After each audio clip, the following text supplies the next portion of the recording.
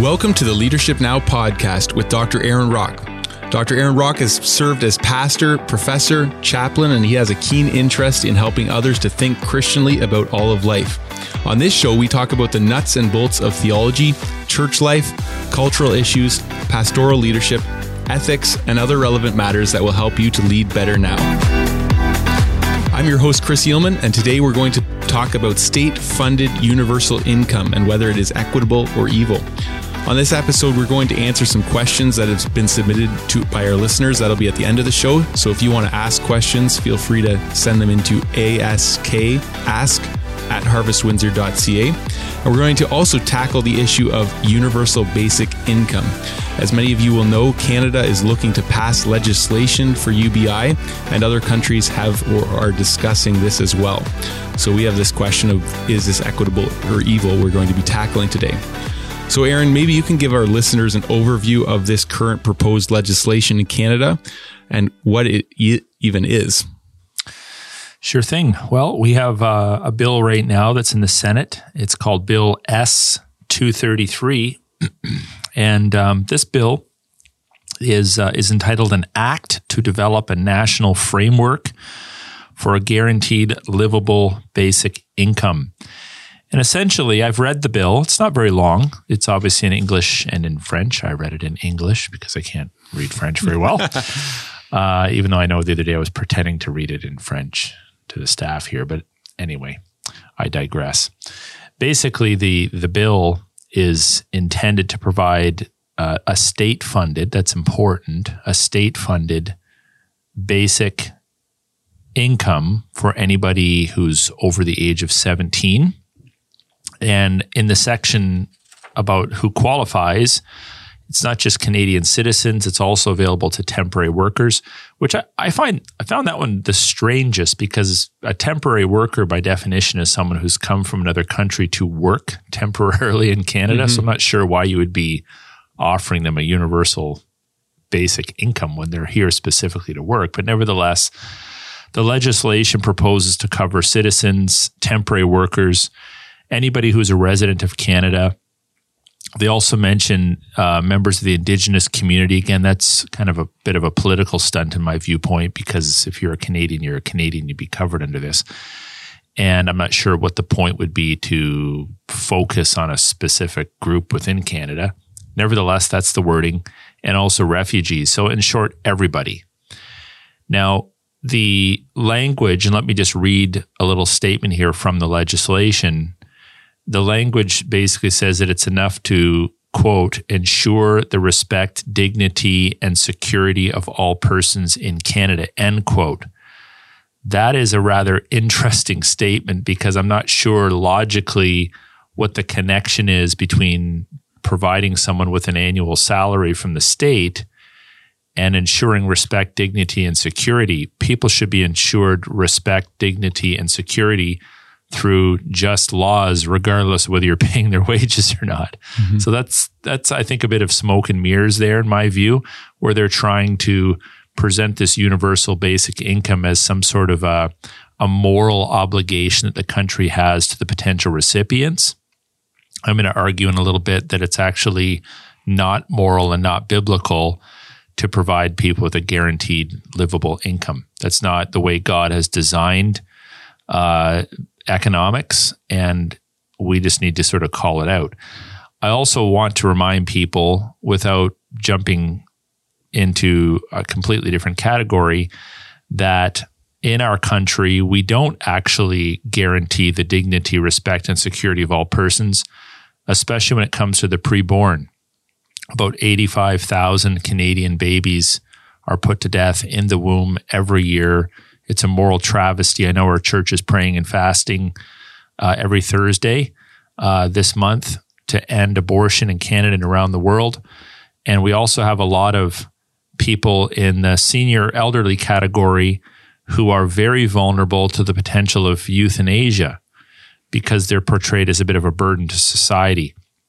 So there is some smoke and mirrors. There's some discrepancies here.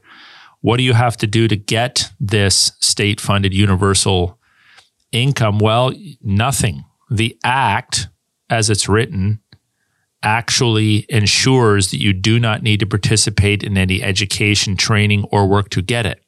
So let's suppose that someone said, look, there are some folks that can't find employment. We're going to provide them with a basic income, but as a prerequisite to getting it, they have to go through a training course, or while they're receiving it, they have to put in X number of community service hours, they have to be in school, etc.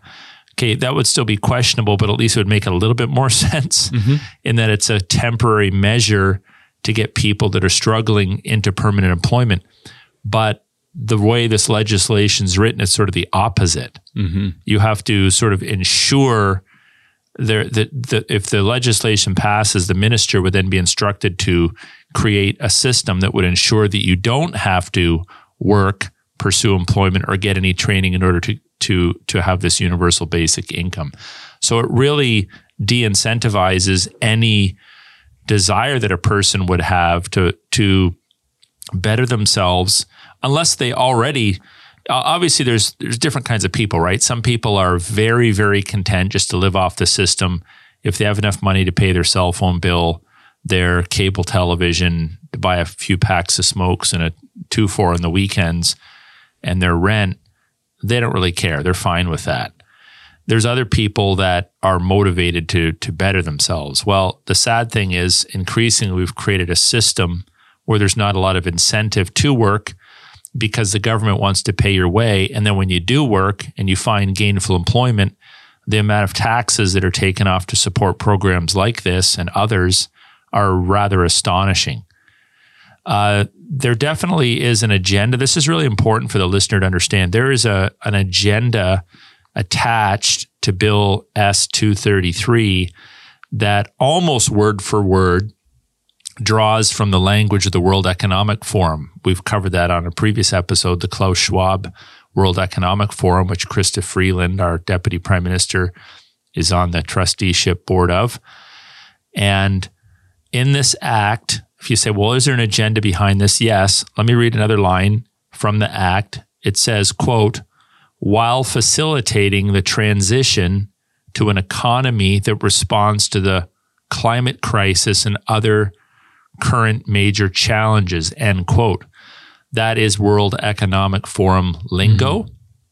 So it's not just, hey, let's provide everyone with a livable salary, courtesy of the state, which is actually courtesy of the taxpayer, but let's tie this into these other woke ideologies that are getting a lot of attention, namely the climate crisis and other current major challenges. Who identifies those? Well, the World Economic Forum identifies such things. The Liberal government identifies such things. And so that's kind of an overview of the legislation that's being promoted. It really is a state-funded salary that you would receive for doing nothing. Now, these documents are available online. So if you type it in, you can find this bill S-233 on the internet and read it for yourself.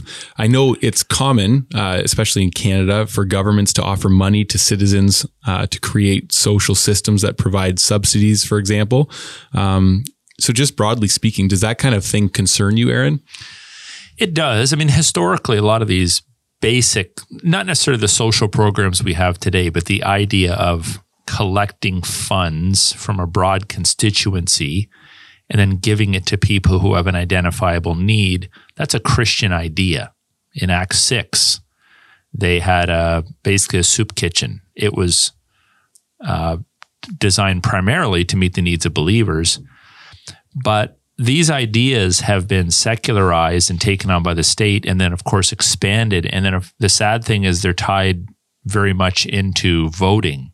So when we have elections coming up in a jurisdiction, all of a sudden the politicians start dangling the carrot. You know, this is what we're going to do. In the current province that we're in, the government of the province that wants to get reelected is offered to delete license plate stickers. You know, you'll save $120 a year. By the way, I think that's a great idea. Yeah. I think license plate stickers is the most ridiculous thing ever. You have a license plate. Why am I putting a sticker on it every year? It just makes no sense. It's just a money grab. But what I don't like is when that's used to buy votes. And a lot of these systems that historically had Christian roots to them have been usurped by secular authorities that are looking to get votes. Nevertheless, to directly answer your question, I am concerned about the government overseeing these kinds of social systems, fundamentally because I don't see them as having that authority delegated to them by God. I don't see anywhere in Scripture that it's the responsibility of Caesar to provide social welfare to the citizenry. The state has an interest in defending its territory. The state has an interest in establishing courts and dealing with criminal behavior. These are things that are assigned to them by God. But when they take working people's money and then redistribute it to people who aren't working in order to get votes, there's an ethical problem there. Just think about that. Essentially, when it comes to economics, a lot of people are very obtuse to basic economics. So if you boil economics down to its most basic principle, you're always asking the question, who pays for it? Who pays for state-funded universal basic income? The people that are working. The state doesn't actually have its own money. Unfortunately, the state can print money that's essentially worth nothing, which costs massive inflation. That happened after World War I as a result of the sanctions that were put on Germany, and the German people were devastated. So when Hitler and his boys came to power, they just started printing all kinds of money, and it looked great. Like, people love this. There's all kinds of money floating around, but it became worthless. There's stories of people burning money that was just absolutely worthless.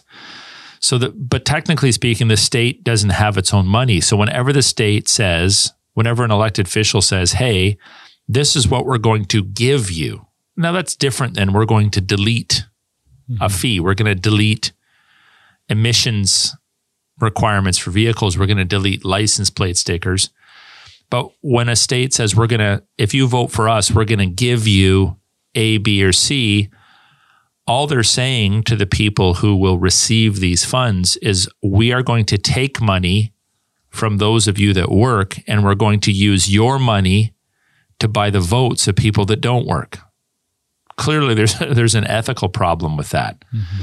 So it flies in the face of logic. It's frankly unethical, and it also violates basic biblical teachings on economics and how we should handle our money. Yeah. I know for myself, the last few years, the concept of thinking Christianly about all of life has really taken hold. And I know you've said that. Joe Boot, our friend over at the Ezra Institute, has said that we want to think Christianly and think Christianly about economics. And I think a lot of people, especially Canadians, grow up in a system that, as we start talking about these things, they're going to start realizing, oh, wait, there's actually a whole lot of things in our system that might not be biblical in modeling. Right. And so as we talk about this idea of universal basic income, it's raising complex questions about economics and that stuff. So can you help our listeners go to some key texts of Scripture as to what you'd want them to hear? Like, what does the Bible have to say about this?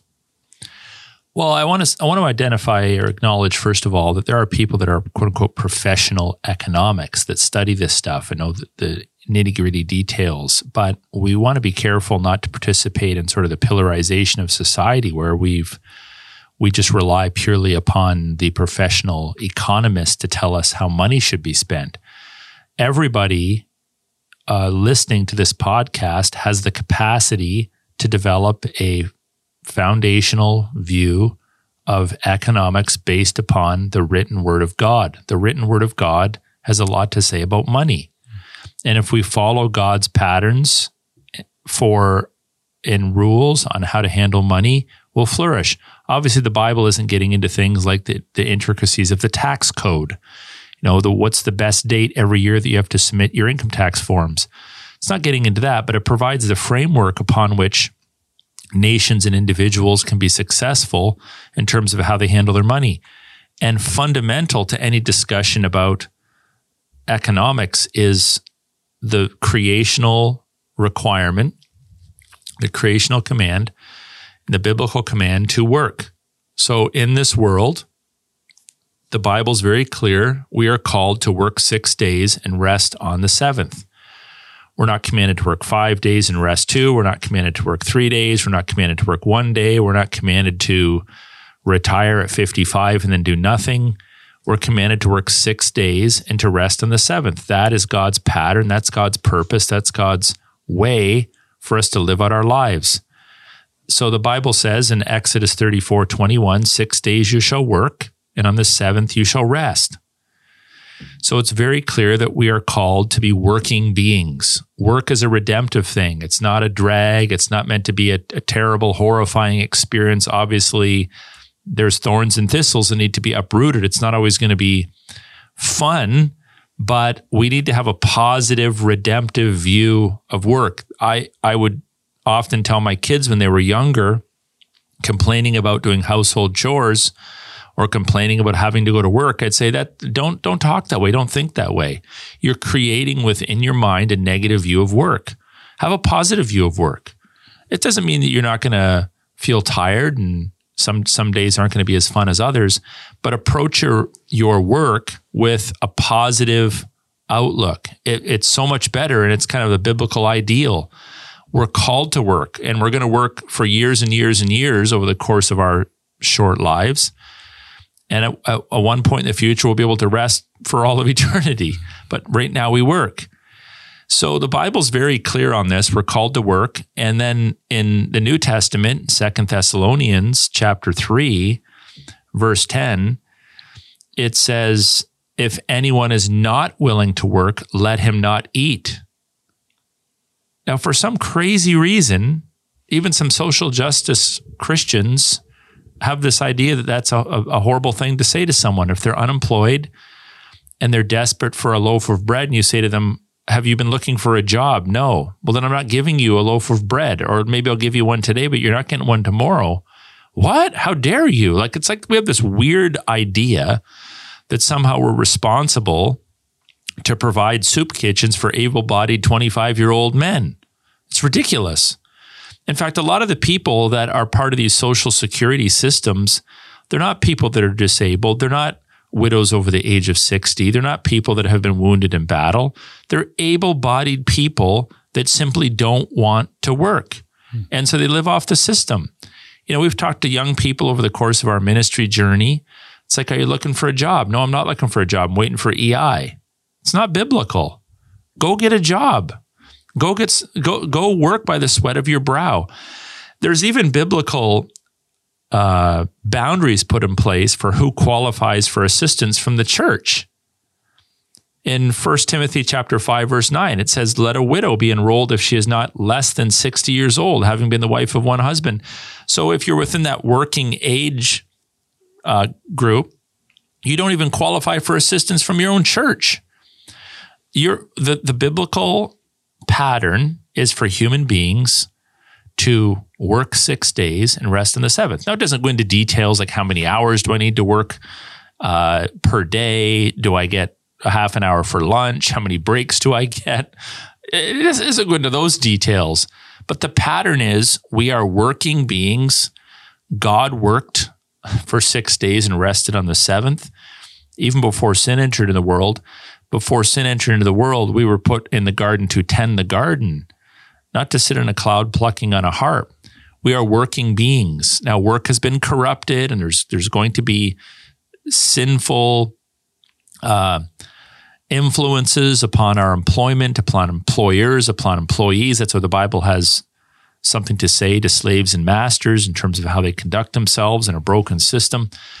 But the idea of us staying at home, finishing another degree on someone else's dime is not biblical, and it's not sustainable. Mm-hmm. Quick question. In the new heavens, new earth, will there be work? Well, we'll be working at worship. We'll be working at honoring and glorifying the Lord. And in terms of the kind of work world that we live in now, no, that won't exist. But it's not just going to be some sort of a check your mind, check out, just sort of stare at the beach, watch the birds fly by kind of an existence. Fundamentally, we'll be working at worship. And even if for some reason there's opportunity. So work, of course, is sometimes in response to decay. So we're not going to be pulling weeds. We're not going to be, we're not going to be sweeping the streets, because those are all evidences of decay. But in some mysterious way, there'll be a positive, worshipful kind of working experience that we will engage in. So we will work. And then the second building block of biblical economics is that when a person has a need, so having reminded people that we're all called to work, if someone is in a crazy situation in life where they physically can't work, so they're 95 years old, they're 5 years old, they're wounded in battle, they have physical disability, whose responsibility is it to provide for such a person? It's not the state's responsibility. The state is never assigned the responsibility to pay your way or my way through life. That's not the responsibility of the state. And frankly, when they do it, they're terrible at it. Because again, they do it for the sake of getting a vote, or they do it for the sake of building a bigger government. You know, the government's like the biggest employer in Canada, from what I understand. And if the people that are in government are making decisions about social programs, obviously it's within their best interest to expand the system in order to have job security. So the state is more than willing to take all of your tax dollars and hire someone within the state to do every single job that you are otherwise responsible to do. So there's an ethical problem here. In statism, there's an ethical problem, and that the state gets larger and larger and larger. They have all the controls. They decide how the money's spent, and they keep going back to the same well, the working taxpayer, and demanding money, right, in order to do jobs that they were never assigned by God to do. So the Bible has some teaching on this in 1 Timothy chapter 5. In the 8th verse, it says, if anyone does not provide for his relatives, and especially for the members of his own household, he has denied the faith and is worse than an unbeliever. So the Christian is first and foremost responsible to provide for his or her own household. So for example, if you and I were working men and we had an elderly parent or a disabled brother, and that person came to us and said, oh, I can't afford groceries this month. I'm disabled. I'm elderly. We don't say, well, go talk to the church. No, right. The church isn't the universal provider of income either. It's the responsibility of your household, first and foremost, to provide for the needs of their relatives. I'm not talking about the needs of a lazy cousin that doesn't want to work. We're talking about legitimate needs. And there's also a command there in the same chapter of 1 Timothy 5, verse 11. If any believing woman has relatives who are widows, let her care for them. Let the church not be burdened, it says, so that it may care for those who are truly widows. So the church, we'll get into this in a moment, the church does have a responsibility to care for the widows and orphans, but only if the immediate family cannot provide for such folks. So that's fundamental. And then the third building block here is that if a person is in need, again, you don't set up UBIs. You don't set up universal basic incomes paid for by working taxpayers.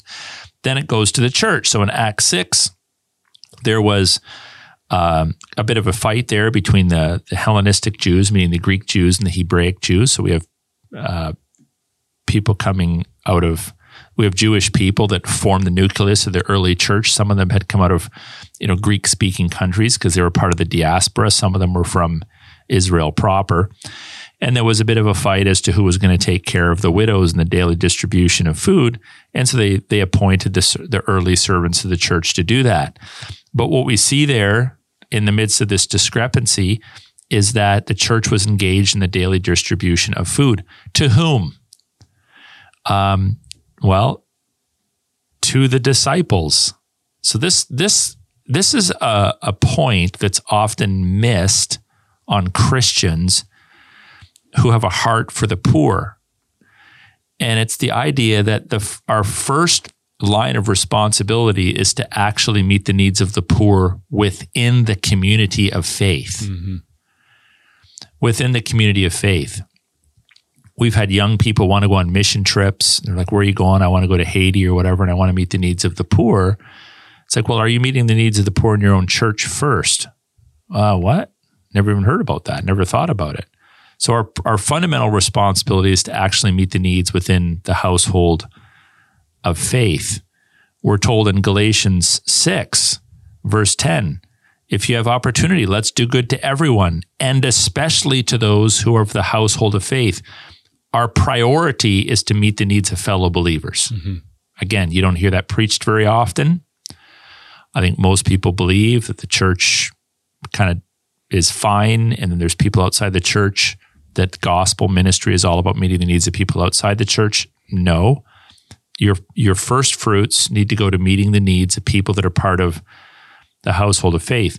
So, Chris, a state can charge taxes. They're granted the authority to charge taxes in Romans 13 for duties that have been assigned to the state. It's within the best interest of a state to defend its borders.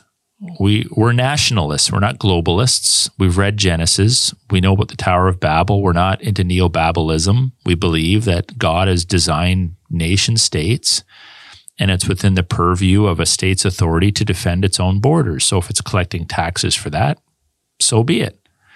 It's within the best interest of a state, if they've been given the sword, to oversee public justice, to punish the evildoer, to reward the righteous. It makes sense. You would collect taxes to have functioning courts and a functioning legal system and sufficient number of police officers and military and all that sort of thing to provide for national security and to adjudicate on matters of criminal justice. When it comes to roads, public infrastructure, it makes sense that a state would collect taxes to use towards the construction of public infrastructure projects. That makes sense. That's kind of within the boundaries of a state. Not everybody's going to have their own roads built. But a statist government wants to control everything. And we've actually seen it, the ugliness of this in recent years, but it's been around for our entire lifetimes. Statism has been around since before you and I were born, where they want to control everything. They want to collect money for literally every harebrained idea. We're going to collect money for universal basic income. So now we're going to collect money in order to pay everyone's wages that doesn't want to work. It's ridiculous. The thing about money is everything boils down to money in many respects. That's why it's called the root of all kinds of evil in the scriptures. The manipulative power of money, the controlling power of money is incredible to think about. Even in the last couple of years, money has been the primary means of leveraging the citizens to do what the government wants. So they close businesses down and then they offer the CERB, the temporary chintzy wages, but then you got to pay it back. We have our prime minister saying, we took on the debt, speaking of the government, we took on the debt so you don't have to. Which what? Is so... people understand, yeah. Like, some people don't understand how absurd that is. It's like, sir, every single penny of debt that the state has is our debt. Because the state has no money in and of itself. It all comes from the taxpayer. Mm-hmm. People have had their insurance threatened in order to get them to do what the government wants. We're going to cancel your insurance if you don't get your trucks out of Ottawa. We're going to cancel your insurance if you don't close your church down. People have been fined for speaking at protests. People have had their bank accounts frozen. The state wants to control every single aspect of our lives. And if we let them get away with now providing a basic universal state-funded salary to anybody that wants it, I mean, essentially now you have absolute control over every dollar. Not only are the things that the state wants to fund absolutely controlled by the state, but now your income itself is controlled by the state. So now the state is controlling your income, it's controlling your expenditures, it's controlling taxation. The whole system falls under the purview of the state's authority. You may have mentioned this already, but in Canada, we have a welfare system. So is there any distinguishing differences between our welfare system as exists and the universal basic income that you're aware of? So I did read a few comments of people questioning, like, would the welfare system cease to exist? I think the answer to that is it depends on what part of the quote unquote welfare system you're talking about. So some of the welfare system would presumably cease to exist because a lot of people that would be living off of the welfare system would just get this automatic sort of annual salary. But there may be, when the legislation comes out and then the minister takes it and devises all the policies, there might still be things like disability insurance or EI or whatnot. By the way, with regard to like EI, I mean, you do pay into it. Right. So it's kind of like an insurance plan, but at the same time, some people abuse it. So I'm not necessarily opposed to people pooling money into a big bucket and then drawing from it when they need it because it's their money. But the problem is it's when the state controls that sort of thing, it just becomes out of control, and you have people that, I'm going to work for you, then take a year off. Then I'm going to work for you, then I'm going to take a year off. Then I'm going to work for you, then take a year off. Well, the amount of money that they're sucking out of that bucket is far greater than the amount of money they've ever deposited into it. Yeah. Yeah, that's fair. So, okay, well, I know obviously we're seeing the state wants to control so much. And so some real practical steps, what would you recommend people can do to take the use of money and use it biblically? Well, really what we need to do is have a great reset of a biblical reset. A biblical reset of our entire system. But we know that that's not going to happen anytime soon. So we have to think as incrementalists. And what I wanted to do is just give some basic advice for people that will help them in the immediate to alleviate, I think, some of the stress and the pressure that people are experiencing as they see the state increasingly take control over all economics. The first thing I would do in response to the UBI is I would write and contact your MP and your senators. So use all the political apparatus that we have at our disposal to speak out against it. But in terms of like your immediate daily needs, obviously we want to make sure that we have our 3 buckets in place. A biblical model of handling our own funds is, give, spend, save. So we don't want to, in a financial pinch, stop giving. We're called to the pattern of tithing and almsgiving and offerings. These are biblical patterns. Obviously, tithing is legislated under the Old Covenant. It's not legislated under the New, but it's spoken of positively in Matthew's Gospel by Jesus. It's practiced prior to the Old Covenant with Melchizedek and Abraham. So rather than thinking of it as a law, it's spoken of positively. It's a positive biblical pattern for giving. And on top of that, almsgiving, which is directing money primarily to the poor. And then offerings, money that are used for projects within the believing community. So having your giving bucket in place is really important, making sure that you're spending your money wisely, that you're prioritizing your expenditures in a way that reflects good stewardship, that doesn't presume upon tomorrow, but that reflects a good, healthy stewardship of today, having a written ledger of your expenses and making sure those expenses are ethical and justifiable. And then, of course, saving. He who gathers money little by little sees it grow, the Bible says. So there's this biblical notion of saving. The righteous man provides an inheritance for his children. So there's this idea of even passing on money to the next generation. These are all part of the responsibilities of a biblical steward. But in terms of like some short-term things, we're seeing that the system that we're part of, which is very difficult to completely withdraw from, is a bit of a scary place when the government can just come in and take money from your bank account or freeze your assets because you contributed to a cause that they don't approve of. I mean, where's that going to lead? There's discussions. It's already happened in Canada, but there's discussions of churches, quote unquote, losing their tax status, which, by the way, isn't losing their tax status. The reason why churches historically don't pay taxes is because we're embassies and our king is Christ and we're on foreign soil, so to speak. So foreign embassies don't pay taxes. That's why churches historically didn't pay taxes. Other religious groups have since benefited from that historical reality. So it's not really so much that the government wants to remove your tax status as if it's some sort of a gift. They want to tax you because taxation is a claim to authority. So that probably is going to happen sooner than later. And we're just trusting the Lord will continue to provide and give us wisdom to respond to that.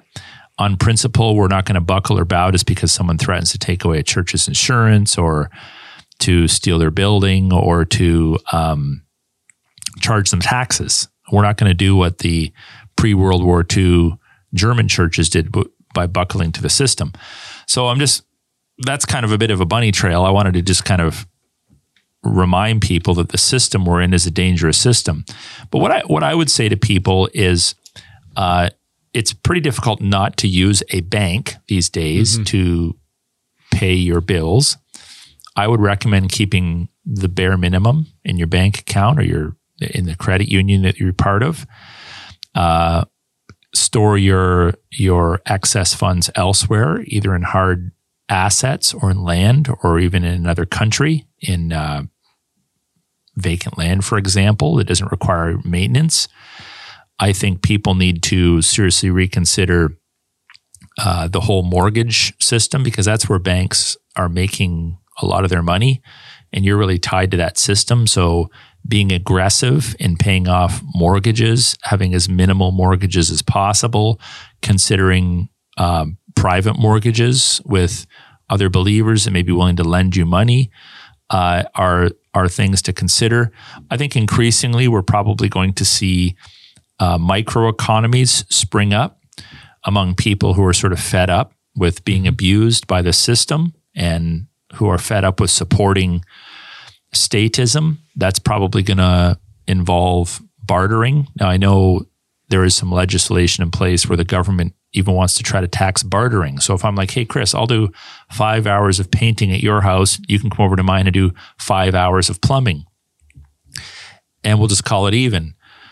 That takes place all the time. But from what I understand, the state would actually want to charge us for that potentially as services rendered. But I'm not sure that's going to happen. So the idea of bartering is probably going to become increasingly common among people. It's like, hey, you cut my grass, I'll babysit your kids, kind of thing. Or I'll grow the beef, you provide the eggs, and you grow the carrots and can the carrots, and I'll grow the beans and can the beans.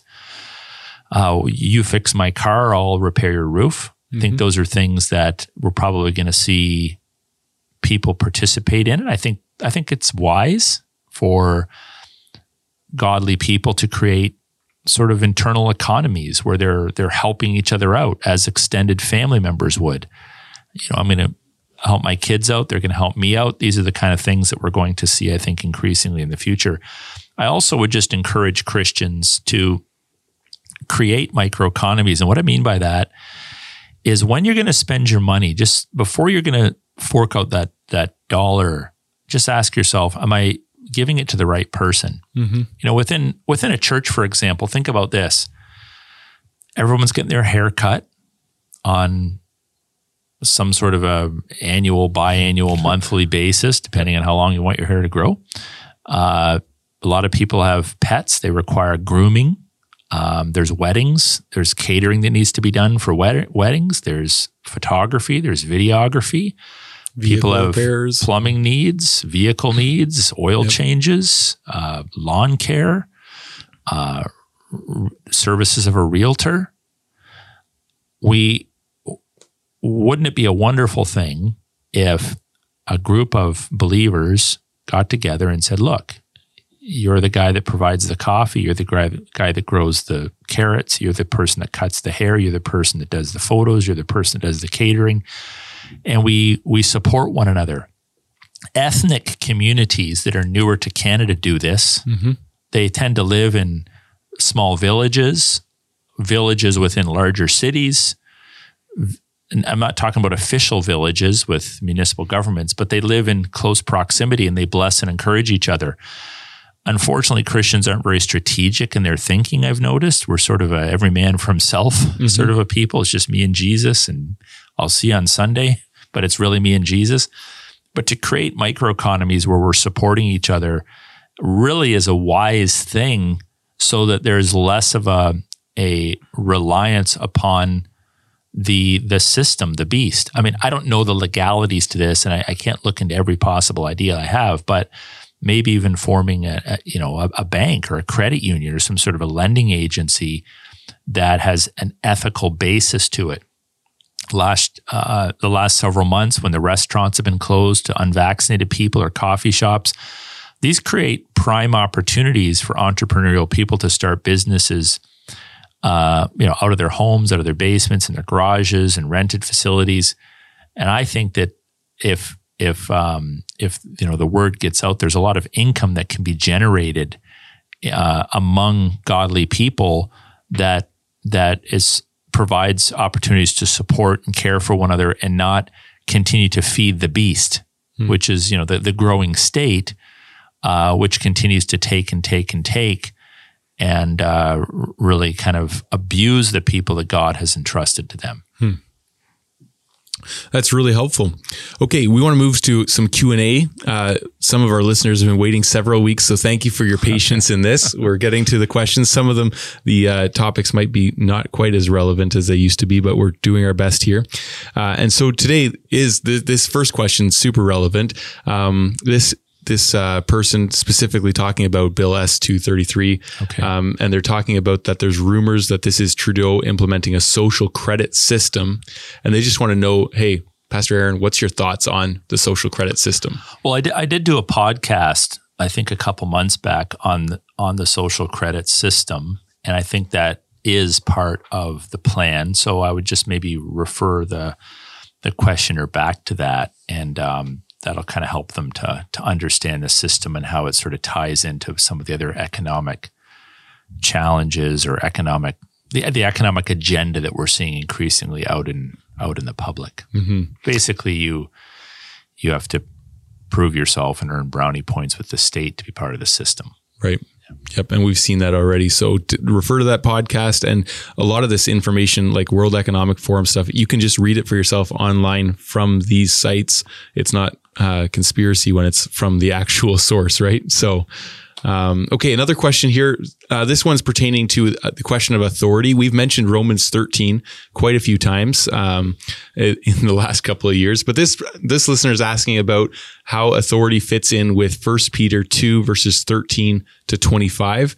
And our current circumstances, specifically they were referring to COVID-19 and obedience. And so maybe you want to read that passage or reference it, sections of it for this listener as we ask about that question. Well, 1 Peter chapter 2, verses 13 down to 17 is sort of Peter's equivalent of Paul's Romans 13. So it's similar wording, and that is that we're supposed to be subject to the governing authorities because God has put them in place, and it's a good thing to live under their authority and to obey them. So that's great. We believe that. We believe that's God's plan.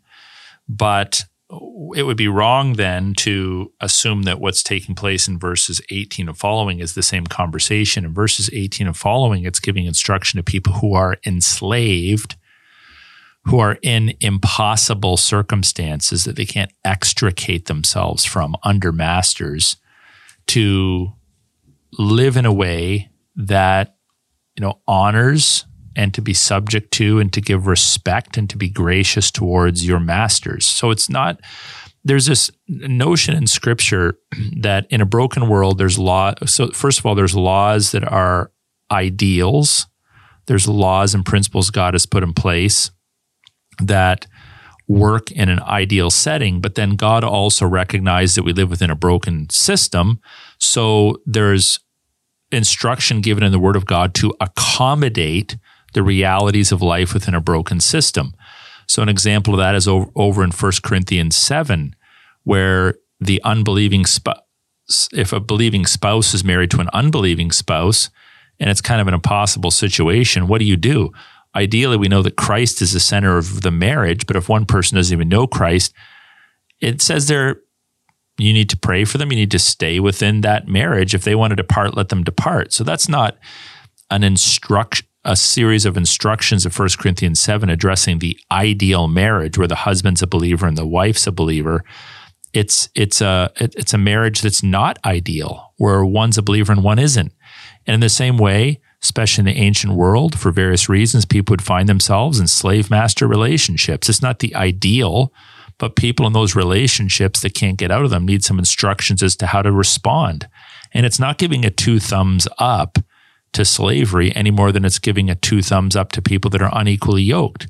But it's giving people instruction for how to respond. So if you're in an impossible situation where you're living under some sort of tyrannical rule, you do need to endure. You do need to take the moral high ground. You do need to continue to conduct yourself ethically. You do need to continue to submit as much as you can. And you also need a redemptive view of suffering. It says in, let me see here if I can read this. For what credit is it if when you sin and are beaten for it, you endure? But if when you do good and suffer for it, you endure, this is a gracious thing in the sight of the Lord. So if a slave is punished because he's done something stupid, you don't get brownie points for that. But if you're punished for righteousness' sake, you get brownie points for that, so to speak, in the sight of God. It's not saying that you should look for those kinds of relationships, that you should put yourself in a place where you're being beaten, or that you should be silent so that more and more people are enslaved by tyrants, as if somehow that's the ideal. That's foolishness. We speak out against enslavement. We speak out against tyranny. We speak out against wickedness. But if you're in a situation that you cannot extricate yourself from, there's principles there for how you should respond to that. So we need to sort of have 2 ways of thinking about this. The one is, what's the ideal? Romans 13, the first part of this passage we're looking at in 1 Peter chapter 2, creates the ideal. This is the responsibility of the state. This is their basic job description. This is how we should respond to them. But then a discussion about the real, which is, sometimes we are living under tyrants, either as individuals in a slave-master relationship or even under a tyrant king. And then we have to learn to live within that system and to still grow in spite of it. Mm-hmm. Interestingly, it's almost like this question is, or maybe what some of the people have applied this passage is thinking that we are already living in that tyrannical state, not realizing we're progressing more and more to it. And you can actually hopefully halt our progress into that. Sure. Well, we are and we aren't. I mean, we're living under tyranny and we still have certain liberties and freedoms. So let's just say if we were to quantify it, and I'm not suggesting that this is the ratio, but let's just say it's 50% tyranny and 50% liberty right now. Well, it would be foolish to say, you know what, it's already 50% tyranny. Why not let's let it go to 100? Mm-hmm. You know, we just won't say anything. We won't push back. We won't speak out. We'll just, let it kind of all fall apart. Are you kidding me? Mm-hmm. You're always fighting for the ideal. You're always fighting for liberty under God. But if you're not in a situation where that's afforded to you, then you have to respond accordingly. Joseph had to make adjustments when he was living in Egypt. The Daniel and Shadrach, Meshach, and Abednego had to make adjustments, and they're living in Babylon. And the believing spouse has to make adjustments in 1 Corinthians 7. The slave has to make adjustments in Philemon or in 1 Peter 2. But that's not the ideal. We're always we're always striving for a culture that's actually under God and functioning in a way that's honoring the Lord. Mm-hmm.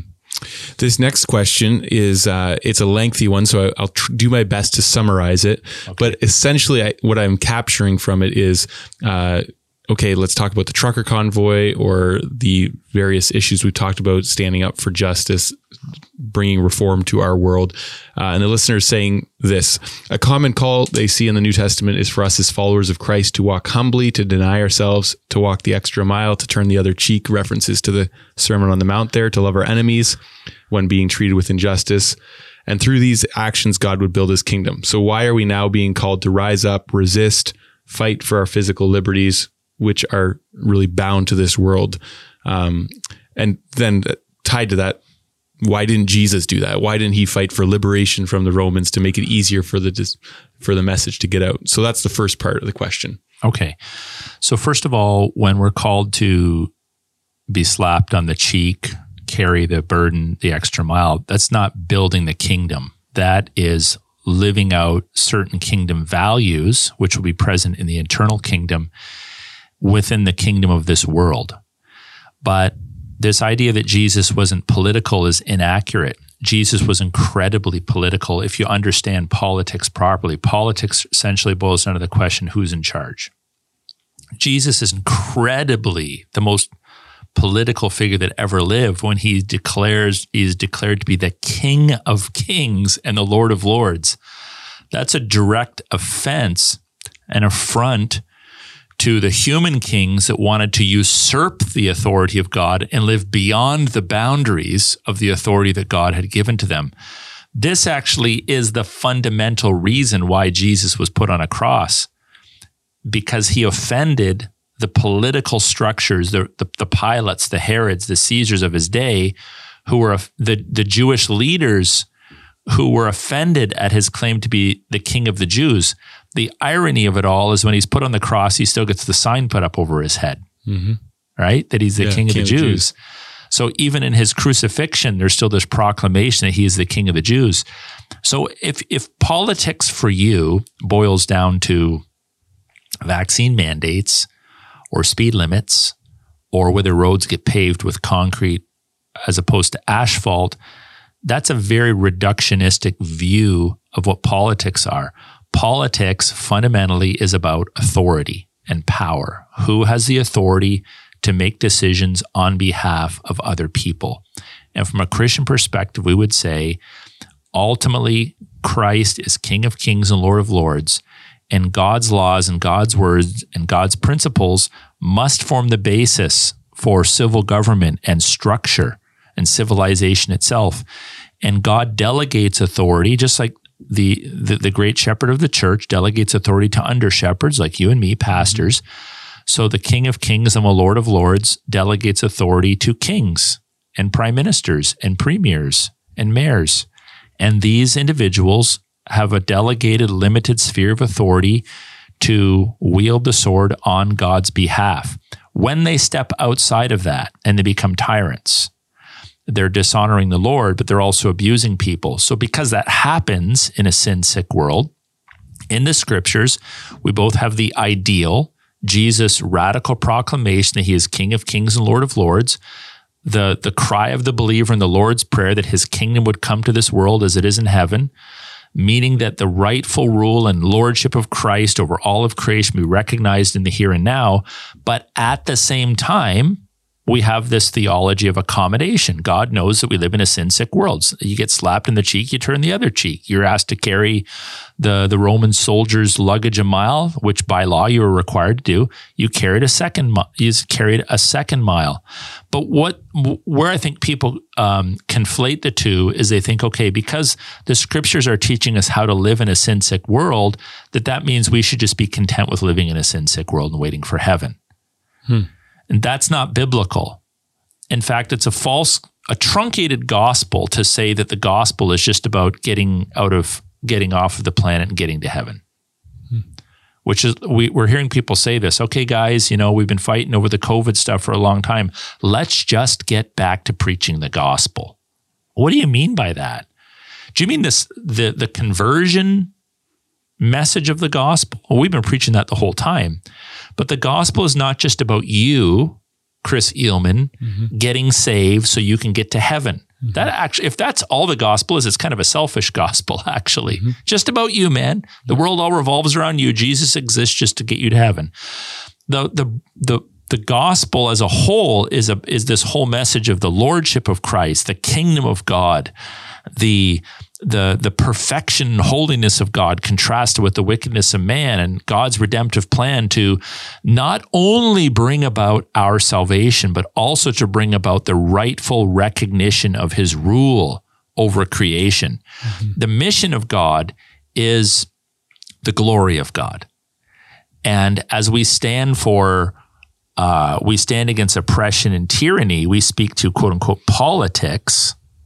What we're actually doing properly, if we properly understand politics, is whenever we engage in political issues, we're actually engaging in a declaration of the absolute lordship of Christ over every principality, every power, every authority, and every life on planet Earth. So in that respect, Jesus was the most political figure that ever lived. Now, tied to this, the next question is basically, okay, we're standing up against injustice by hitching our wagon, or maybe we didn't, but maybe it was perceived hitching your wagon to the truckers. Are we unequally yoked? And I've gotten this question in a variety of formats, a lot of ways. Some of the trucker convoy leaders were maybe not so savory characters or whatever else. Are we unequally yoked to be working with them? And maybe we could even extend that to, is it okay to fight abortion alongside Catholics? Maybe you could just expand that a bit. Well, we're not unequally yoked to them. I mean, if being unequally yoked to unbelievers means you're standing in a picket line with them, or you're mutually fighting against abortion, does that mean that armies should only be Christian armies? And if a Christian fights in an army with a non-Christian, that they're unequally yoked? Or if a Christian police officer is employed by the Windsor Police Services and there's other unbelievers on the Windsor Police Services, that every time you respond to a call to arrest a criminal, that you're unequally yoked? Or if you run for office and your party is speaking out against unjust taxation, that you're, unequally yoked because you're in a party where there's unbelievers? No.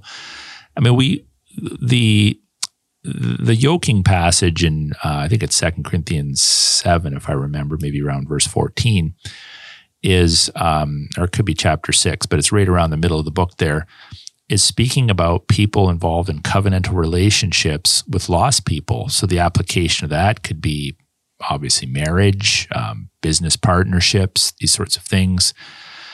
But justice is justice, and injustice is injustice.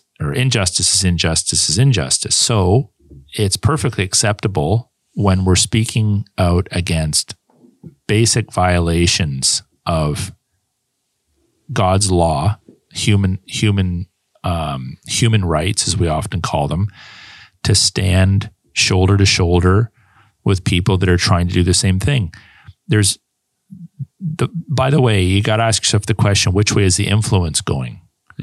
The influence, I can guarantee you this, in Ottawa, without question, went from the Christians to the non-Christians, not the other way around. There's no Christians that went up there and came away as ungodly anarchists. We, as Christians who were part of that, had umpteen dozen opportunities to share the gospel and influence people for the kingdom, and even to see baptisms in hotels. So the influence, it was an evangelistic opportunity. It was to go into the courtyards and stand with people who are victimized. And just like the people, that Jesus interacted with, went into leper colonies, went into places where there's crowds of unbelievers, and blessed them and affected them. Of course, you're going to get unsavory characters, but you know what? Sometimes I think Christians spend too much time worried about their own public reputation. There's a lot of pressure within the church to conform to unwritten rules. There's a lot of debates. What songs do you sing in your church? Oh, they might be good songs, but the publisher, did you hear about that guy that wrote that song? You better delete that from your repertoire. You better throw that book out of your library, because the person, when they wrote it, they were professing faith, but now they don't profess faith in Christ. Why would you vote for that political party? Did you know that the leader of the party's been, married twice? Or look, folks, in a broken world, we're obviously about the work of Christ's kingdom, but we're often interacting with people who are less than adequate, which we all are, or at least once were as well. And we're standing up against broad issues of injustice. Again, if you have a problem with protesting alongside people that may have signs that aren't using the nicest language, or protesting with people when you hear that a few of them might have some crazy ideas, then to be consistent, you should never participate in any political system, any armed force, any policing service that is seeking to bring about change and justice where there's questionable characters involved. We could apply this to the medical field. If you're a physician, you're a nurse, you go to the hospital to help people that are experiencing issues. Do you look around and say, you know what? I don't think I can participate in this. I don't think I can help people anymore because there's a few atheists on staff. Mm-hmm. There's a few people that have foul mouths in the operating room. So, we're right in the middle of a heart transplant. I'm out of here. You just swore. Like we need to be a little more broad-shouldered and a little more realistic. Mm-hmm. And it brings to mind a lot of these questions. It brings to mind this notion of being a missionary, this notion of you don't want to be so heavenly minded that you're of no earthly value, as someone once said. You're going to be building partnerships, relationships with people that are less than ideal, but you're doing it for a common cause. And if they will join you in your cause for a period of time, as long as you're not being compromised, defaming the name of Christ, there's great opportunities for you to bring influence. We need more. Sadly, we wouldn't have had a truckers' convoy if more Christians had stood up against the injustice far earlier. It should have been a pastor's convoy. Mm-hmm. It should have been a Christian's convoy. But the reason why the truckers got so much airtime is because there was so many of them.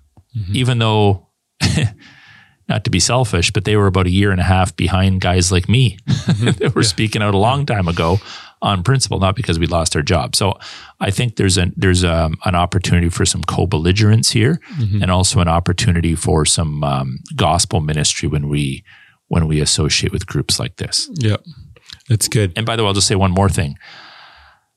I wouldn't be surprised that up to half, this is just anecdotally based upon my conversations with truckers in Ottawa, I wouldn't be surprised that up to half of the truckers in Ottawa were actually Christians. And that will be a fuel for another person's fire on the left. So, okay, one final question related to the trucker convoy. I know some people were feeling like, okay, they're in support of what was going on in Ottawa, but when it came to blocking a bridge with international travel or international commerce and whatnot, trade, they were finding, okay, that's blatantly illegal. They figured it's hurting third parties. Like, what line do we draw where, okay, yes, this is injustice, it needs to be stopped, but do the ends justify the means? That kind of thinking. Yeah. Well, let me just give 3 or 4 thoughts on that. First of all, it's not true, to use the Ambassador Bridge, for example, that it was fully blocked for longer than maybe a few hours at a time. And the people that were there were more than willing to move their vehicles out of the way. They moved them several times.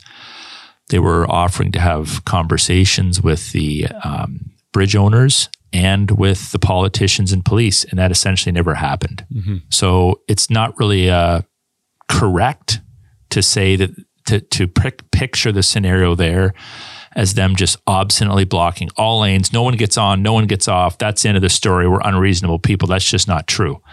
But if that was true, let me give it an analogy. When I asked some of the folks there, why'd you pick the bridge? It's because of the symbolism of it. In fact, it's more than symbolic. So for example, if let's say the government passed a law and they said no unvaccinated people are allowed in grocery stores. And let's say you go with their numbers and 80% of the people are vaccinated. So 80% of the population could go into the grocery stores and the other 20% has to starve. Would the questioner consider it unjust if the 20% came and blocked access to everyone to the grocery store and said, look, if you're not going to allow us 20% in, we're going to block it. So the 80% can't get in. Nobody can get in. If we can't get in, you can't get in. Who's the pressure on now to bring the political change? It's on the 80% to stop walking in out of the grocery store and overlooking someone who's being treated unjustly.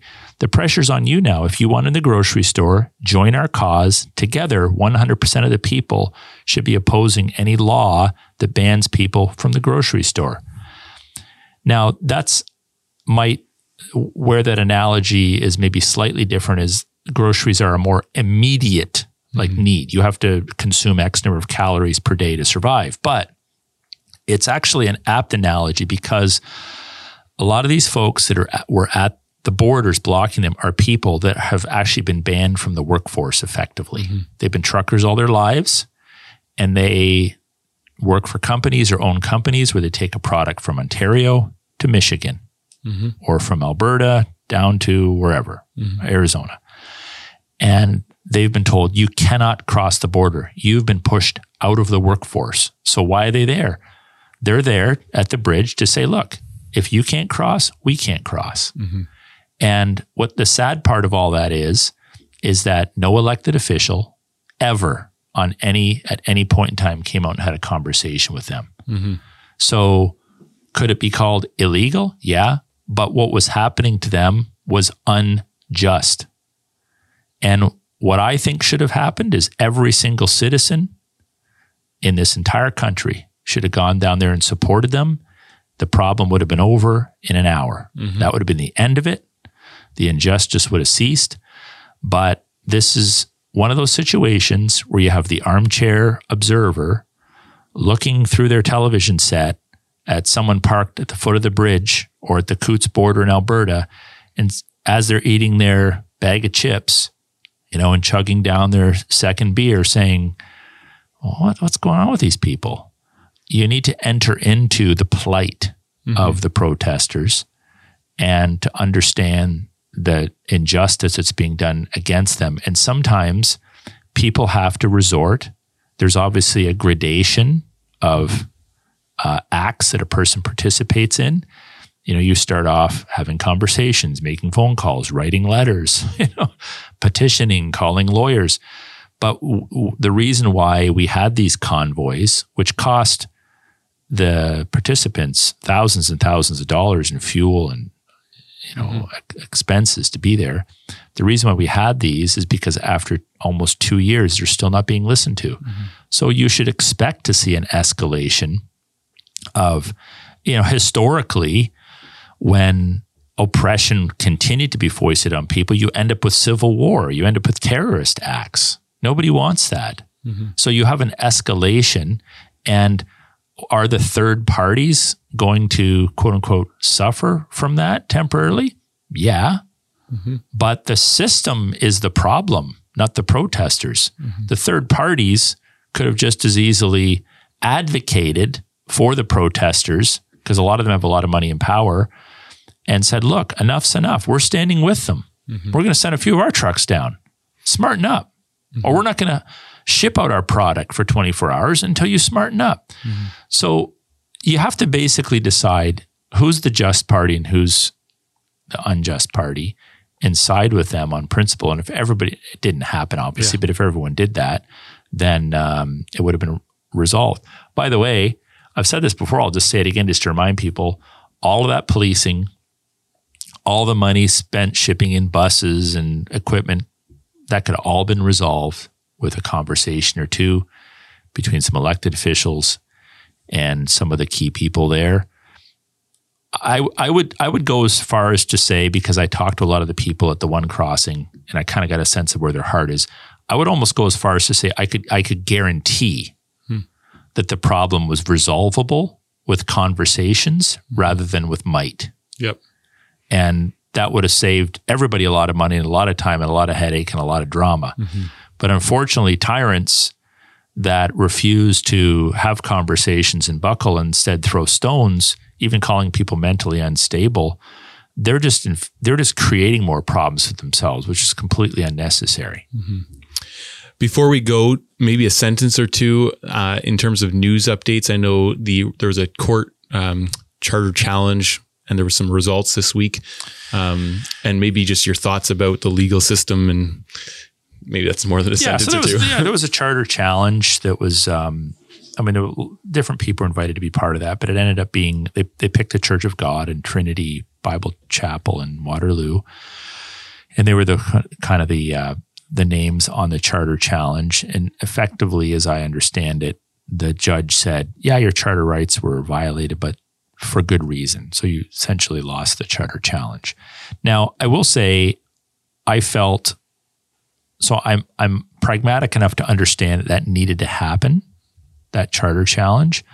But on principle, I feel a little bit uncomfortable that it ever did happen, because my view, when I'm interested in the law, civil law, but and I don't want to posture myself as some sort of a anarchist or opposed to the law, but in all honesty, I don't really care that much what the civil law says about our efforts, because I know that, and I believe that the state just simply doesn't have the authority to decide whether churches can open or close. So when you go into a court system like that and you're like, okay, we're going to challenge the law, we're going to challenge using the charter, or we're going to try to use the charter to prove that we have the right to remain open. In my view, you're actually appealing to the wrong source. So pragmatically, I understand it needed to happen, but you're appealing to the wrong source. Whether they rule yay or nay doesn't change my view that the church has the right to minister to its own people and to gather for worship, whether the state says they can or cannot, or what the reasons for that might be. They just don't have it. So I'm never going to cede that authority to any court.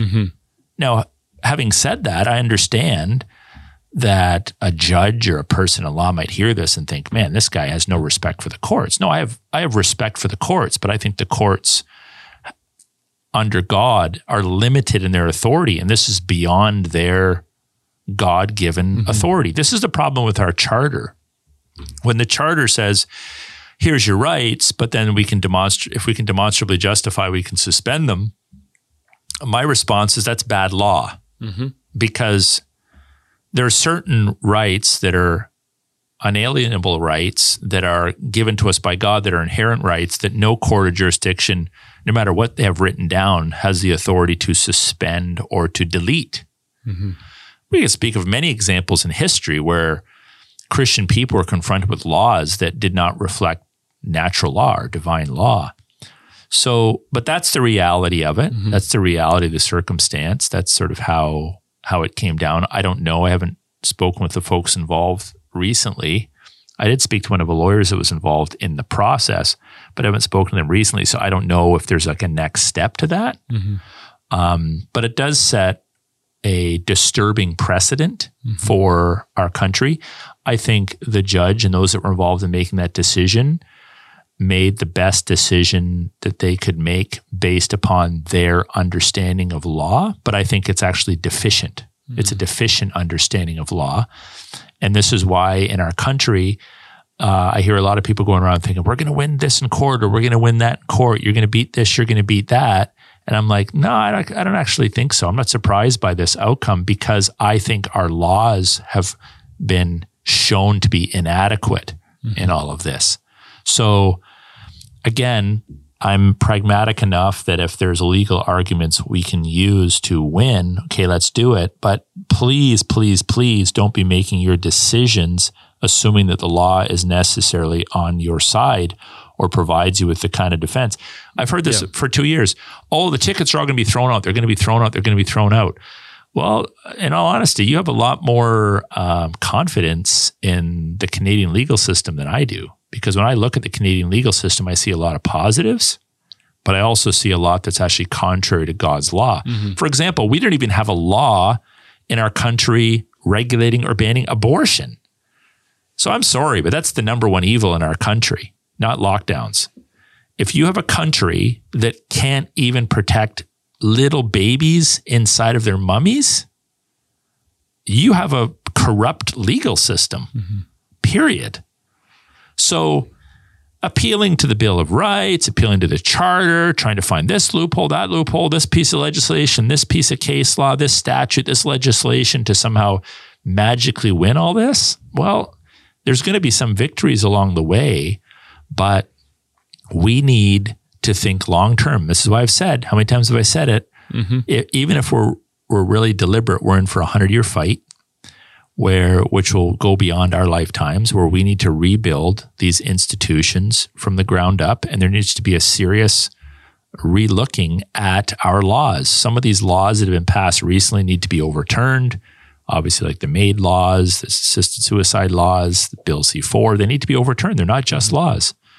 They're ungodly laws, and there needs to be a spiritual revival that includes a revival and refreshment of the judicial system.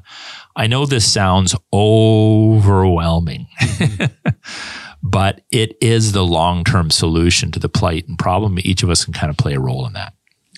That's great. Well, thank you to each of our listeners for tuning in. Reminder that you can hear us on the CJXC radio Tuesdays and Thursdays. You can also hear us on the Fight, Laugh, Feast app. Download that in the store. Go on there and you'll see the Fight, Laugh, Feast Canada. You can check out our podcast there and make sure that you get the notifications. Make sure that you follow us on social media, all the different channels that are available, including some of the non-mainstream ones that are coming up, so that you can continue to hear this. And thank you to Aaron for the podcast, for the time you've invested into it. And again, if you have questions, email them to ask, that's ask@harvestwindsor.ca, and tune in next week for another episode of Leadership Now with Dr. Aaron Rock.